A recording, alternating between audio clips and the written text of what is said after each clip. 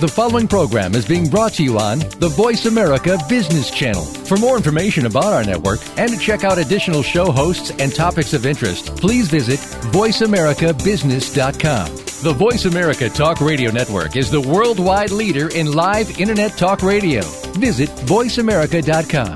The views and ideas expressed on the following program are strictly those of the hosts or guests and do not necessarily reflect the views and ideas held by the Voice America Talk Radio Network, its staff, and management.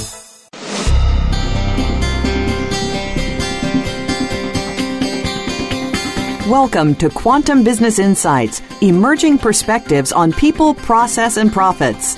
Your host is Olivia Parr-Rudd. In today's fast-paced, high-tech global economy, the business landscape is constantly evolving. To be successful, companies must continually adapt as well as identify and exploit new opportunities.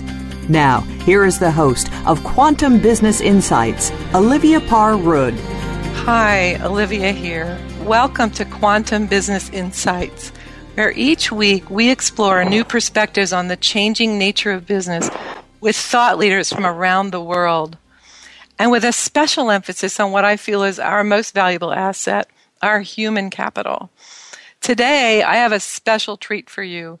My guest is the leading pioneer in the evolution of consciousness, Barbara Marx Hubbard, and we'll be discussing her vision for the future of our evolution as humans and how business plays an integral role in our conscious evolution on a global scale.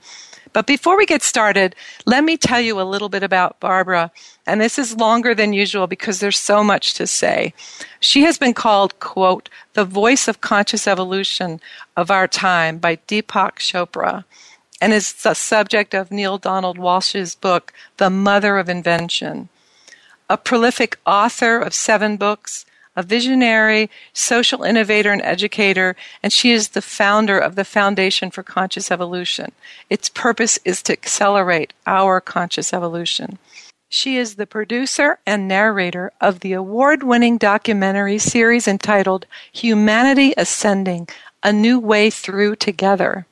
As a global ambassador for the Conscious Evolution movement, she partnered with the Shift Network and formed a team to co-produce the worldwide multimedia event entitled Birth 2012, Co-Creating a Planetary Shift in Time, on December 22, 2012, which was a historic turning point event, awakening the social, spiritual, scientific, and technological potential of humanity.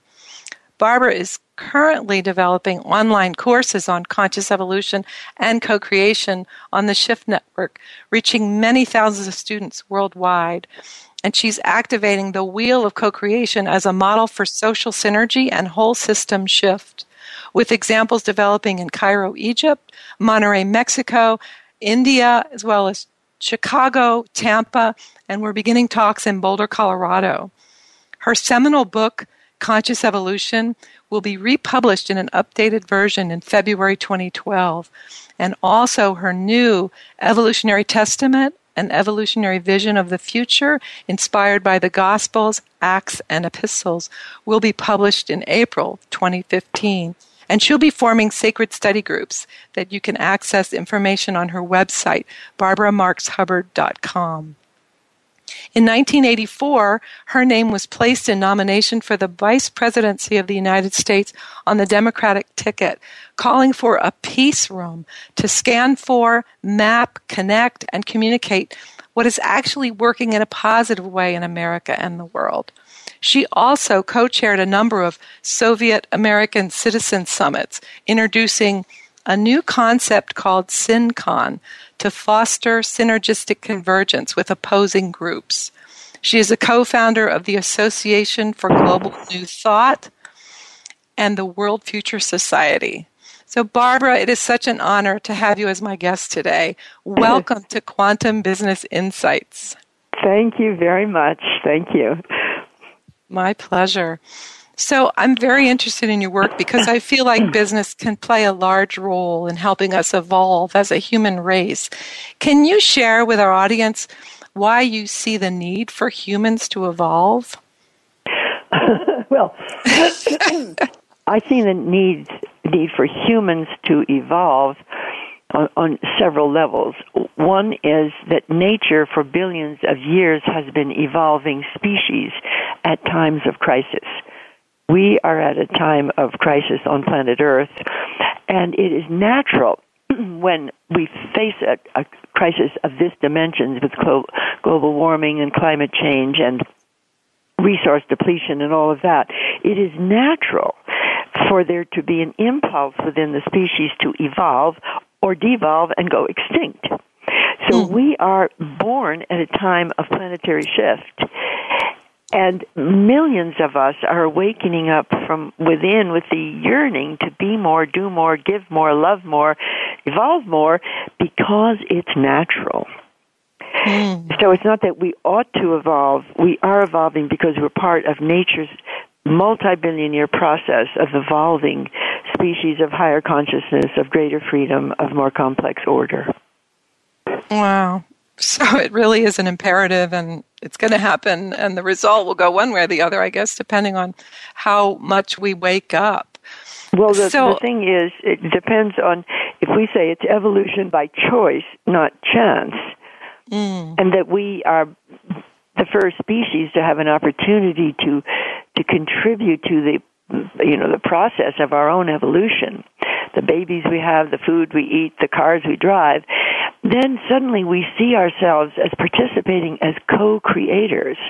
And that's why I see business, particularly quantum business, as you were calling it, to be the engine of the process of creation on planet Earth. Oh, that's beautiful. Well, so I know I want to get into a lot of the stuff you're working on, but I would love my listeners to know a little bit about, or maybe more, about how you actually got into this, some of the history, where this first became present to you in your life. Well, it started when the United States dropped the bombs on Japan in 1945. I was 15, and after the terrible shock of that power, a question rose in my mind: what is the meaning of all our new power that's good? Science, technology, industry, the military. America was at the top of a whole chain of life with our power. And I had been brought up with the idea that our power was good, that entrepreneurship was good. My father was Louis Marx. He was a toy manufacturer. And all of it was good. And then I saw that this very power that, particularly in the United States, we had accrued could destroy the world. And because I was hopeful innately, I began to think, well, let's see what this power is for that's really good. That's great. And this includes science and technology like nanotech, biotech, quantum computing, zero-point energy, all of the really radical new capacities that didn't exist then. So I began a search for visions and images of our future equal to our potential. Wow. So I understand. I remember you sharing one time that you asked some people that were powerful politically at the time. Could you just share that a little bit? Well, my father was a friend of Eisenhower's when he was a general. And, of course, Eisenhower became president of the United States.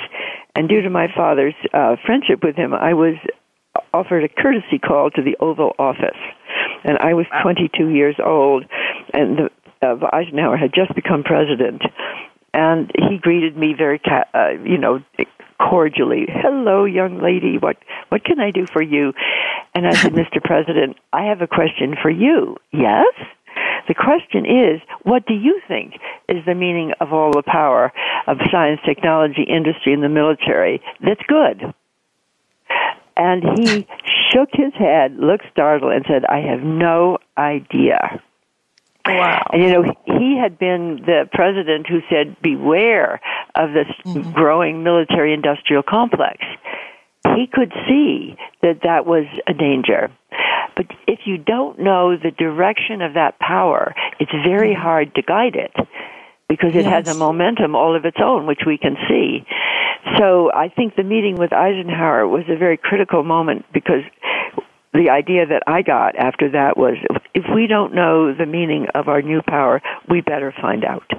Yes. And so that was my purpose, is to find out.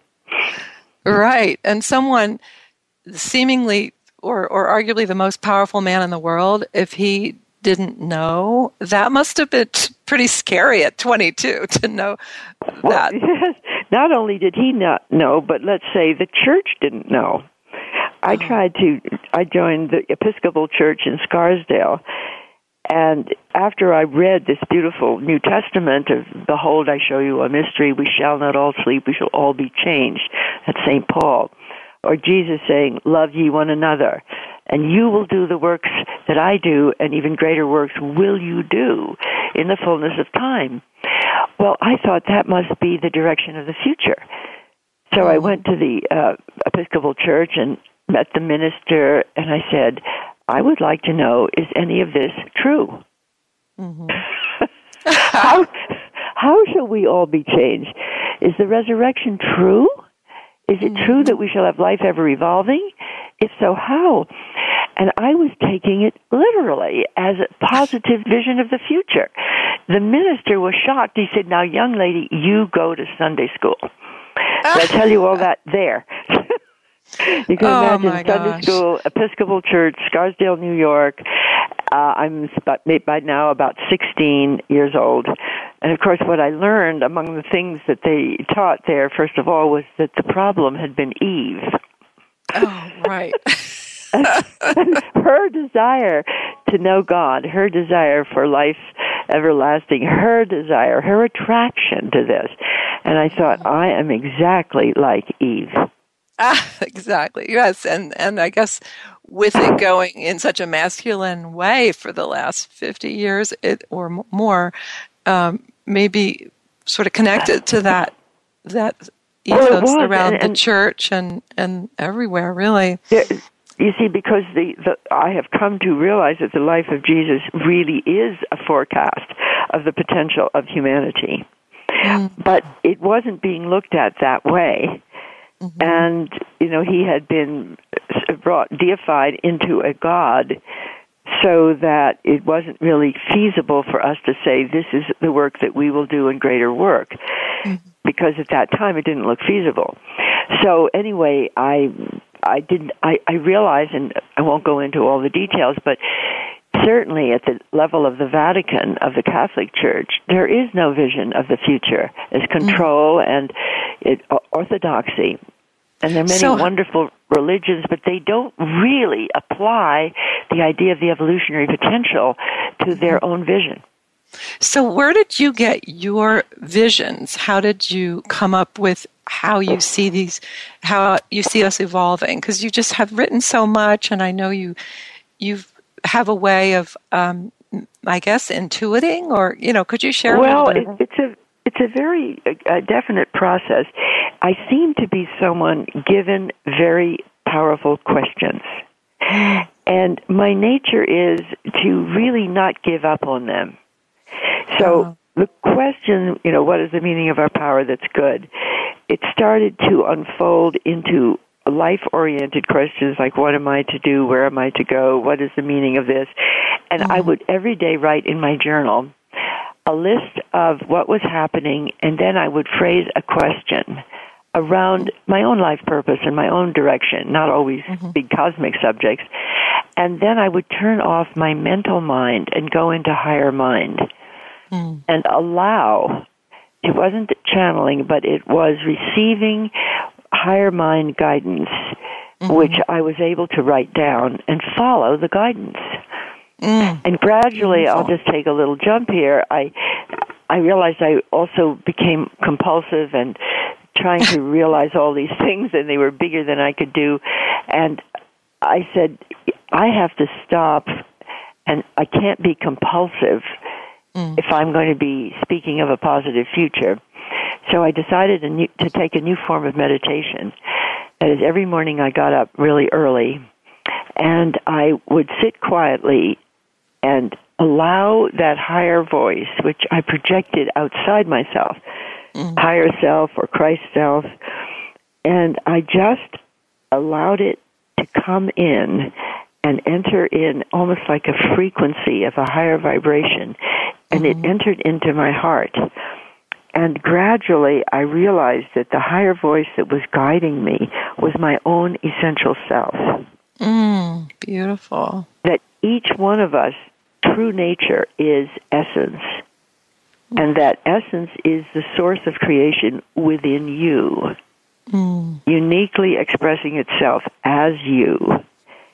And then my process, which is all written up in my book, Emergence, my process was to stay in that state of oneness with the inner impulse and let the local egoic selves, they got so compulsive, I let the local egoic selves be attracted in to the feeling tone of the higher self, which was my essence, until the local selves learned how to relax. Ah, beautiful. Not to be so separated. Can you share, I heard you share a funny story about a conversation with Jonas Salk. Could you please share that? Jonas Salk. Well, this was when I was still a housewife in Lakeville with 5 children.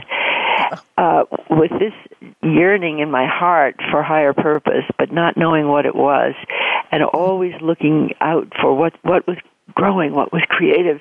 And I went to a Freudian an analyst who said, this is neurotic. You're obviously, you're dissatisfied and you're projecting outside of yourself and so on.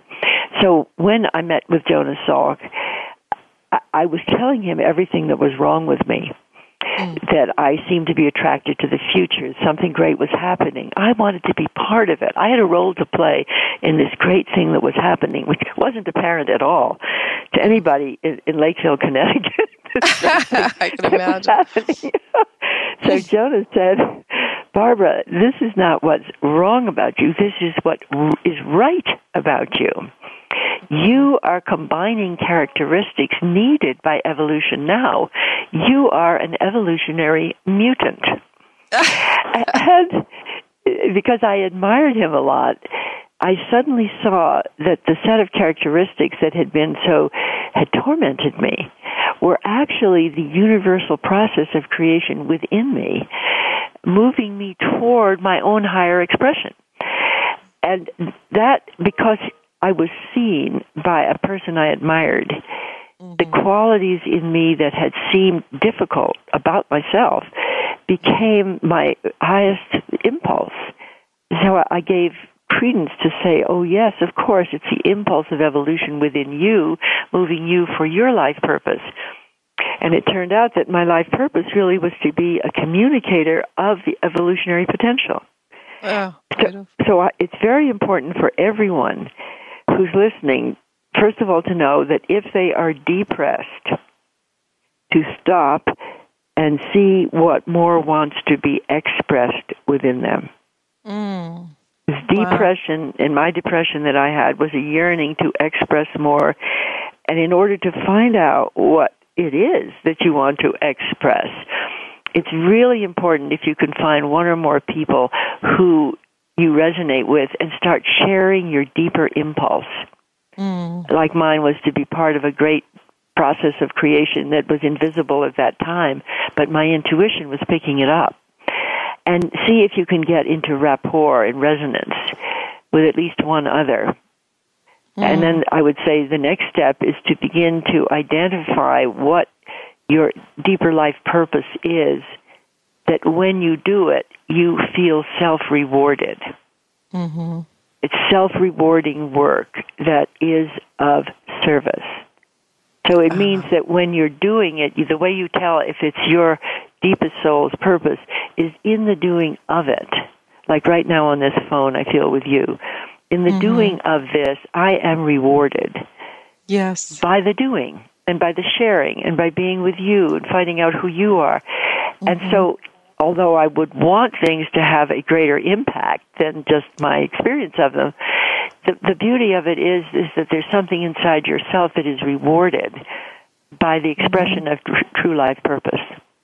Oh, beautiful. And I do think we could think about all the people that are depressed and on antidepressants and how that's a very large problem. And it may just be that they haven't found this in themselves and they would need to, take these steps that you suggest. And I want to remind people, too, that at your website, barbaramarkshubbard.com, people could get into communities or find communities where this could work for them. So, right, and you could always order my book Emergence on the website evolve.org that tells the story of becoming your own essential self.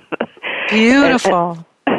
And I call that, in sort of poetic terms, the birth of the universal human within you. Because I believe that the type of human that's incarnating their own essence and their own deeper life purpose and saying yes to it is a member of an evolving species. Oh, that beautiful. Homo sapiens, self-conscious humans, are becoming Homo co-creator, Homo, luminous, Homo universalis eventually. And so I feel myself being alive at a moment of planetary evolution as a member of our species evolving. Beautiful. And I've been in business in the corporate world for many years, still am partially, and I've noticed that, especially in the last 10 years, people are very hungry for more. They've reached the top of maybe status, money, everything in life, and they are still unhappy. And I see this, this was certainly true for me and perhaps others, that finding their purpose, and it could be like mine, staying in the corporate world, but doing something that fills my soul, which is for me bringing in more insights into how to treat people better and make it a place of healing as well as making money, if that makes sense. Well, I just returned from an event called Success 3.0. It was called a summit to redefine success by calling on some of the greatest entrepreneurs of our country, such as John Mackey and Tony Hsieh of Zappos and quite a few other really well-known major leaders. And each one of them said the key for them was that they were serving the people who work for them and serving the world and bringing greater happiness and illumination to humanity. That they had all been so successful that they hit a crisis. If they were just trying to make more money and be more successful, they felt empty. So these are people at the highest level of business success are now leading, because this Success Summit said that what it wanted to do was make success, have a new definition of success for the world. And the word success is a Trojan horse, which is to say people will follow it because they want to be successful. But instead of being successful by how many people you can win over, you get successful by how many people you're serving and caring and loving. Well, what happened is, of course, the people who, in the highest level of business, you can call this quantum business, they themselves radiated this quality of being, and they were also concerned for everyone who worked for them and for the results of their work. There was the man who does Tom's shoes was there, and he was speaking of the great joy he feels with this idea that everybody who buys Tom's shoes buys another pair to give them to people who don't have shoes. And he was like on the edge of his seat with excitement about how many people were now having shoes because of his company. And you could see he was talking to John Mackey, who was so thrilled that he was now bringing Whole Foods with good food to the world. And it was genuine, joyful, in my definition, self-rewarding work. And so when business itself evolves into what I would call co-creation, self-rewarding service to others, the more you succeed, the more you serve, the more you love, then you really are at a new level in business. Oh, that's beautiful. Well, we are up on a break. I can't believe we're halfway through. I just want to reintroduce you. And then when we come back, I want to talk about your wheel of co-creation. So my guest today is Barbara Marx Hubbard. Please visit her website, www.barbaramarx, M-A-R-X, last name Hubbard, HUBBARD.com. And we'll be right back.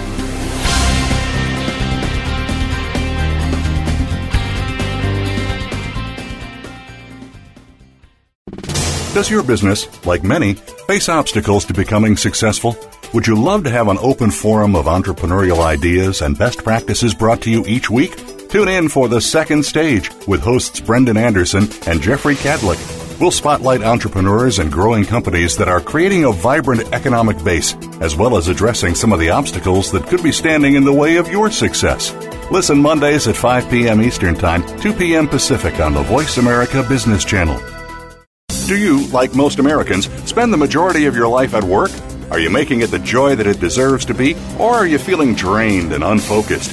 Tune in to A Great Place to Work with hosts Kurt Kaufman and Dr. Kathy Sorensen. Your hosts have more than 30 years of experience in workplace consulting and are ready to bring you the secrets and success stories of businesses who are making their business a great place to work. Listen every Friday at 11 a.m. Pacific Time, 2 p.m. Eastern Time on the Voice America Business Channel and enjoy a better workplace and a better life. Now there's a new destination for video content, VoiceAmerica.tv, just like our radio channels and so much more. Voice America Variety, Health and Wellness, Business, Sports, Green Talk, Power Up Motorsports, and Seventh Wave Network now have their own video channel components. Plus, check out exclusive programming, including movies, music, educational courses, science and history, current events, and short features. High-definition, premier quality programs available 24/7. VoiceAmerica.tv. If you think you've seen online TV like this before, let us surprise you. What do business and sports have in common? Both are based on competition, and the goal of each is the same: to win. If you're in business, you need an edge over your competitors. You need to innovate and improve. You need to make adjustments to stay ahead of your competition. Tune in to The Business Locker Room with Kelly Riggs. Get the playbook and the coaching you need to improve your business performance. The Business Locker Room airs live every Monday at 4 p.m. Eastern, 1 p.m. Pacific on the Voice America Business Channel. Are you feeling slammed and suckered in today's stock market? If so, then you need to tune in to Profitable Investing with Jordan Kimmel. Every Thursday at 8 a.m. Pacific Time, Jordan Kimmel will train you in what you can do to beat up the big boys on Wall Street, as well as share his secrets to success so that you can buy and sell like a profit-pumping pro. Grab the bull market by the horns and listen to Profitable Investing with Jordan Kimmel every Thursday at 8 a.m. Pacific Time, right here on the Bottom Line in Business Talk, Voice America Business. Have you friended us on Facebook yet? Why not? Just go to facebook.com/Voice America or search for the keywords Voice America. Once you are part of our Facebook network, you'll receive daily messages about what's happening with our shows, this week's featured guests, and new happenings at the Voice America Talk Radio Network. And you can add your voice to the always active discussions on our wall. Just go to facebook.com/Voice America or search for Voice America. We're always talking business. Talk to an expert. Call now toll free 866-472-5790. That's 866-472-5790. Voice America Business Network.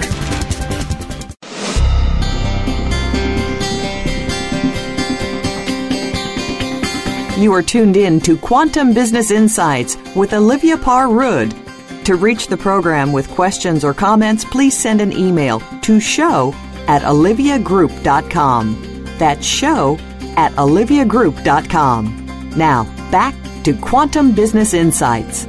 Welcome back. This is Olivia. My guest today is Barbara Marx Hubbard, and we're talking about conscious evolution and different ways that Barbara sort of awakened to this process. We talked about some wonderful businesses that are actually doing good while doing well in the world. And I want to just give the listeners an easier way to get to Barbara's amount of work on the web at evolve.org. That's another way to get to Barbara's site that has great information for learning about Barbara, learning about the things she's doing, getting involved, and finding people that you can connect with that share your feelings and impulses and find out what's emerging through you that you could bring forth to the world. So, Barbara, I've heard a lot about your tool called the Wheel of Co-Creation, and I just think it's a very powerful instrument for us to help become these more evolved humans. So can you explain to our listeners what it is and how it could help us? Yes, the Wheel of Co-Creation, if you can visualize it as a hub with spokes, is a model of the whole system of our human culture at a local level, a regional level, or a global level. So you would have one spoke is called health, another education, another governance, another environment, another arts, media, spirituality, and so on, for 12 sectors that are basic functions of any community. With the hub of the wheel being a new sacred space of resonance and divining the design of your life's purpose and your work in any sector of the wheel that you are attracted to work in. So the wheel is a way to connect that which is creative at a community level, a regional level, a global level, and it is also working on internet to connect us via internet. So we are in the process right now of manifesting and designing the way the wheel works, particularly in Mexico, where in Monterrey, Mexico, I was invited with my colleague, Juan Carlos Quitan, to offer a wheel of co-creation to that whole culture. And we've been invited to bring a wheel into form, let's say, within Catholic dioceses, or within compassionate cities, or different places in Mexico which have a lot of serious problems of drug abuse, drug warlords, violence, as well as great inspiration and creativity. And how do you move a society from its breakdown phase to attract that which is creative to connect? So in the simplest words, it's connecting that which is creative and bringing people together to co-create their life purpose within various scales of community, all the way on up to a global wheel. Oh, that's beautiful. So one of those sectors is business or economics, is that right? Yes. Yeah. So how do you think that's different than, say, the way we do business now? Well, I would go, as we do in the wheel, to the growing edge of business now. Since there are people in business already becoming co-creative, emerging toward carrying what they call it the triple bottom line, profits, people, and planet.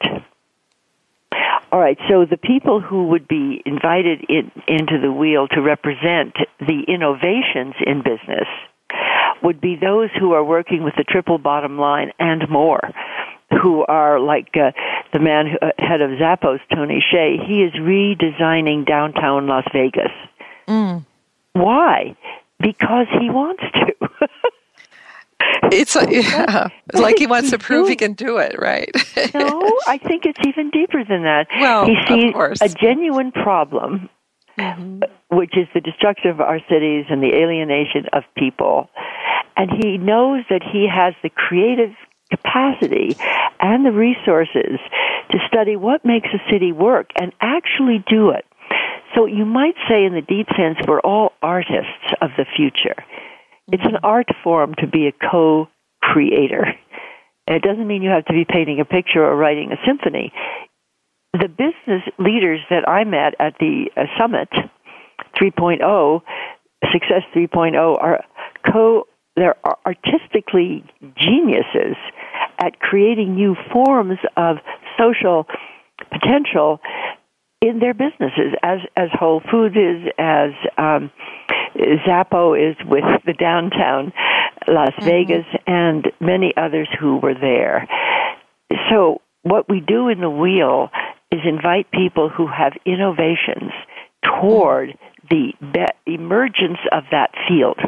Not just good projects like I did a better car, I've written, I have a better way of doing Kleenex or something. Not that there's anything wrong with that, but in the wheel of co-creation, people are invited to state their innovations that are leading to the evolution of a better world.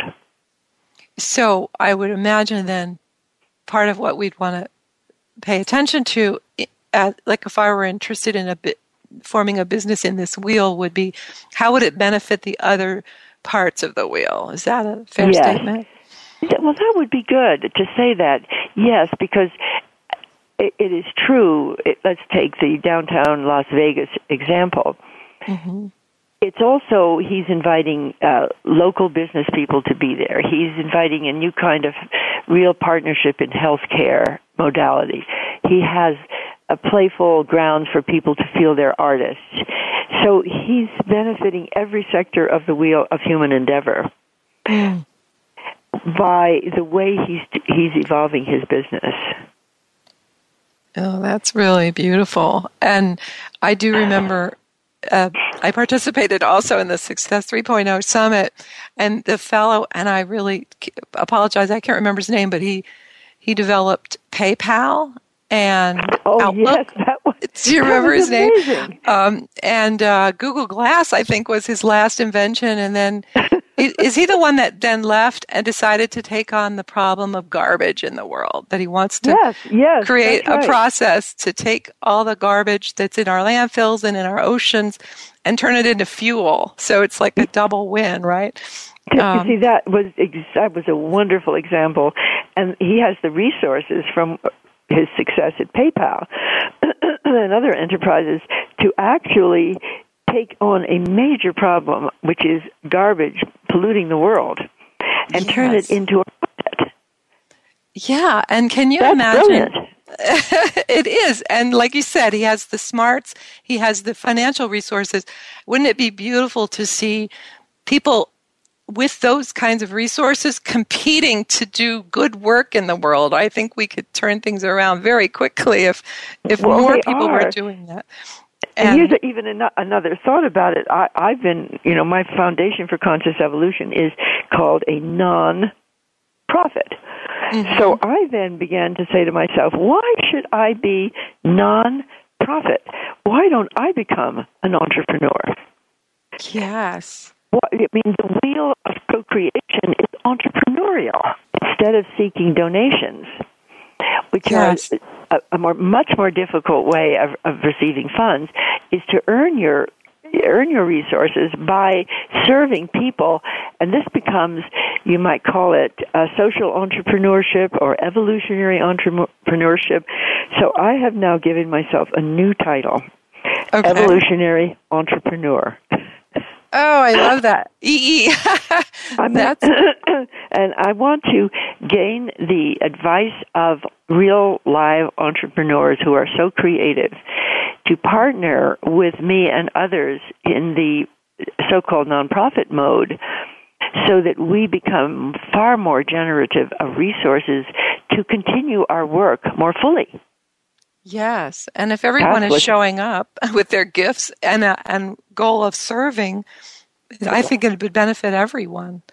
It would. So I would like to expand the word entrepreneurship to really be the creative impulse in creating more resources, more benefits, more good, and that the people who do that should also receive enough to keep sustaining and fulfilling their own life purpose, just like the entrepreneurs do. Mm-hmm. And luckily, people like Tony Hsieh of Zappos is funding these small businesses because the mainstream economic model, there's not a lot of resources for people to start businesses anymore. No. And perhaps the way it'll happen is through these sort of genius tech people that have made millions and now want to give back and do good in the world. So very I inspiring. would even change the phrase "give back." As somebody said, that seems like something was taken and now you're going to give back. Actually, you're giving forward because it's not like giving back. That whole phraseology at the summit started to be changed. You're giving forward. You're investing in the future. You're creating with others more resources, more life, more blessings for people. And also there was a great emphasis there on care and self-care and diet and meditation and exercise, that you also have to include in this yourself as someone that you are nurturing and caring for, and not just become obsessively, compulsively busy. Yes, in fact, one of the presenters, Arianna Huffington, with her book Thrive, one of the main mantras is to get enough sleep, right? And yes. we all, I think, suffer from lack of sleep from one time to the other. So wouldn't it be great to have a community that actually we would want everybody to be healthy and well fed and well rested, so we would all be evolving and benefiting from everyone's gifts. It just Right, exactly. And it sounded, I think if I'd heard this 5 years ago, I would have said, oh, that's Pollyannish, that could never happen. But hearing that these brilliant entrepreneurs are actually doing things, and like Tony Hsieh in East Las Vegas, it's thriving now. He could go into Detroit or other cities and do the same thing. I think he really wants to create a repeatable model. Yes. So I think the entrepreneurial mentality there is good. How do you do something that generates more resources to do more good? Yeah, really. And everybody that flourishes is going to give, as you say, give it forward or pay it forward. And Yes. It just seems like it'll generate positive results indefinitely. That's right, and that's like nature. If you think of nature starting from no thing at all, 13.8 billion years ago, and producing that explosion of energy that led to matter and life and human life, think of, if you want to say it, evolutionary entrepreneurial qualities of nature. Mm-hmm. Always making more and more out of less and less. I mean, look at that. Look at the ability of nature to create more. And it's always in harmony, it feels like. Well, we've had 5 mass extinctions before we got here. Billions of species are extinct. And one thing I think we have to realize is that nature is constantly experimenting, and not everything nature does has worked. That's why there are billions of species extinct. But you might say everything was needed in order to evolve. Uh-huh. So even the mass extinction, some of them were caused, like the dinosaurs being destroyed, I think, by a major comet exploding on Earth. So a whole life form was destroyed then, and up came the mammals. Right. And out of the mammals, came all the higher forms of life, including us. Now, we're the first generation to realize we may be causing the mass extinction ourselves. We are already with other species. And it could even devolve into the extinction of human species. So we are like the first species to be aware we could affect our own evolution, we could destroy our life support system, or we could evolve it. Right. So this is actually the evolution of consciousness of humanity, to be aware that this is so. So do you think there are people who have this awareness and then others that don't? Do you think it's something we all have the capability to have if we want that awareness? I think ultimately everyone. However, what I've noticed, that a sensitivity to what's emerging is a gift, like an ear for music or ability to do mathematics or a great athlete. There certainly are people that have gifts in a variety of ways. Mm-hmm. A gift of sensitivity to what's evolving is a gift. And I have noticed in any group of 100 people, there will be a percentage sensitive to emergence, and there'll be another group against it, and a middle group neutral on it. Interesting. And the group that's against it, well, they'll say things like, "I'm just frightened by what's happening. I'm frightened of high technology. I'm afraid we're going to be mechanized. I'm frightened of this. I'm frightened of that." And they are trying to hold the system where it was, and they can't do it. Mm-hmm. So they get under more stress. The other group, Teilhard de Chardin called it Homo progressivus, is attracted to the future as an organism emerging toward the unknown. And that group is looking for what's emerging out of the crises, out of the problems. That group is motivated to express solutions that lead to a better future rather than to a worse future. So we are at a time when that is what's actually happening on Earth. Wow. So I was wondering, I think because when I started to meditate maybe 20 years ago, it really improved my sensitivity. Do you think that's something, if people are interested in improving that sensitivity to become more aware of what's emerging within them, to do some practices like that? I think it's essential. I think there are many different practices. Mindfulness is one that has just become very popular recently. And before that, it was TM, Transcendental Meditation. And all Christian practices of centering prayer.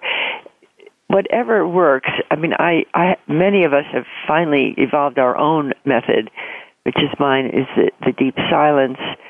And then I like to breathe up, what I call the evolutionary spiral. So I start in the mind of God, and then I breathe up through the billions of years of evolution.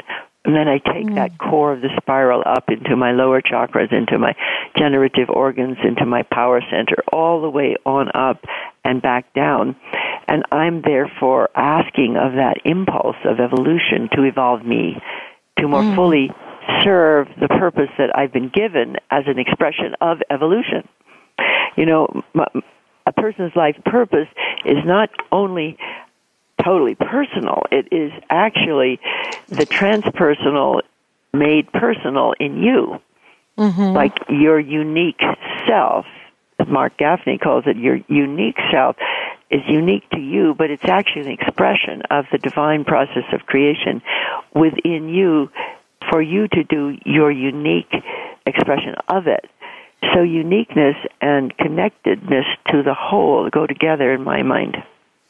Oh, beautiful. So there's all this, in some conversations you'll hear people say you have to get rid of the ego, and just be in the one. But I think what you were saying, Mark Gaffney said, is we have this self that's, the impulse comes from the united one, but that we have a unique expression to bring forward our own gifts to serve the greater good, I guess would be one way to say it. Yeah. It's interesting, the word unique and unitive or unite.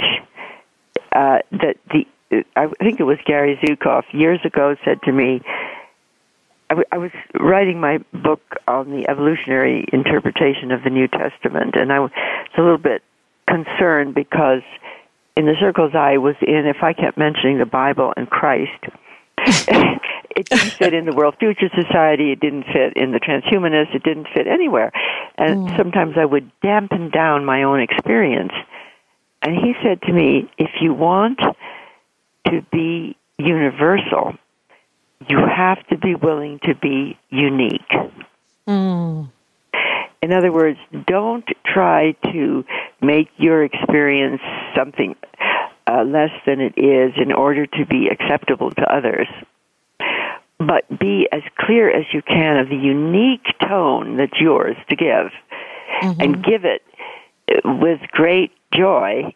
That's your contribution to the universal. Oh, beautiful. Well, and I would love my listeners to have a way of maybe knowing whether what they're feeling or thinking they should be doing is real. And just really quickly, my own experience is that I ended up in the corporate world after being kind of a spiritual seeker, hippie mom for 20 years. And I found it to be a very harsh environment. I kept wanting to get out of it. But my meditation said, this is where your real work is. And for 10 years, I didn't know what that was, but I was speaking a lot on data mining and predictive modeling at conferences, and I started introducing talks on softer skills. And then when the radio show became available, I said, oh, that's it, right? I just knew that what I could do as my unique self was connect the human capacities to business. So if people, and what I feel like is that I'm in flow when I'm doing this, and yes. Yeah, so I wondered if is that a way for people to kind of tell whether they may be onto something that's their real purpose? Absolutely. It's biofeedback. The biofeedback of stress is that you're not quite in the flow of what you're meant to be doing, or you're overextended, or you're, overpressured. So you then have to breathe, stop, and try to remember the impulse that's motivating you in the first place. So you get back to center, and then allow the impulse to emerge again in a more fruitful way, and then you use that biofeedback of stress toward moving you toward a compass of joy. There's an internal compass. So joy is when you're in the flow of your unique expression with grace and beauty, and often there can be pressure. Like in the flow state, Sixth Sense Mahali would say that the people who are most happy are in a flow state moving towards goals that are higher than they have ever achieved. It's not just accepting everything the way it is. It is, like in my case, I feel I have an offering, let's say in the wheel of co-creation, that can truly serve society to become a cooperative, positively oriented social organism. So that motivation is moving me to be more, do more, love more. And I have to be careful not to get, just compulsive. Right. Because the work is unending, and you can't finish it. You can't finish any great work, really. Yeah. Right. And I know you've said that you're so excited to be alive at this time when we have this potential, especially because you're, 85 years on the planet now, and the fact that you could actually experience this. So we just have about 2.5 minutes left, and this has gone so quickly. I've just really enjoyed this. And you mentioned that you can't do it alone. So could you just share maybe ways that people could get involved? And I know the website evolve.org is a great way to connect, but maybe just some things that are coming up through the Shift Network or other ways that you can get support. So what would that be? Yes, indeed. That I will be offering a course on the Shift Network in January, which will be promoted starting in December. So if people go to the Shift Network, which is a teaching company on internet, they will find my work being offered along with many other wonderful people, and that would be a great way to get started. Oh, beautiful. Beautiful. So just in closing, we've maybe 2 minutes. What would you like to leave people with some thoughts around perhaps your work and their emerging work in the world? Well, our crisis, your crisis, my crisis, the world crisis, is the crisis of the birth of a humanity capable of co-evolving with nature and co-creating with spirit. And that whatever is happening in your life as part of this humanity, you can look at every evolutionary driver or problem you might have as to how it more deeply is moving you towards fulfilling your unique purpose as a self-rewarding work in the world. Oh, beautiful. Well, we are out of time, Barbara. Thank you so much for being my guest today, and I hope you'll come back again. I will. Thank you very much. I enjoyed it so much. Oh, my pleasure. Next week, my guest will be Dr. Martine George, a leadership coach and predictive modeling expert from Belgium, and we'll be discussing people analytics and communication skills for data scientists. So you won't want to miss this. For a full description of next week's and other upcoming shows, as well as access to all past shows and guest bios, please visit www.quantumbusinessinsights.com. I'm your host, Olivia Parr-Rudd, saying thank you for tuning into Quantum Business Insights, and have a great week.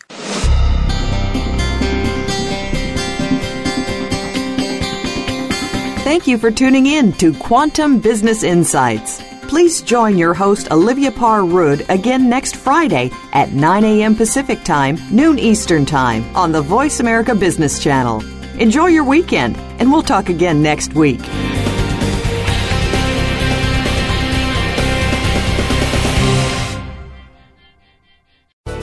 Thanks again for listening to the preceding program, brought to you on the Voice America Business Channel. For more information about our network and to check out additional show hosts and topics of interest, please visit voiceamericabusiness.com. The Voice America Talk Radio Network is the worldwide leader in live Internet talk radio. Visit voiceamerica.com. The views and ideas expressed on the preceding program are strictly those of the host or guests and do not necessarily reflect the views and ideas held by the Voice America Talk Radio Network, its staff, and management.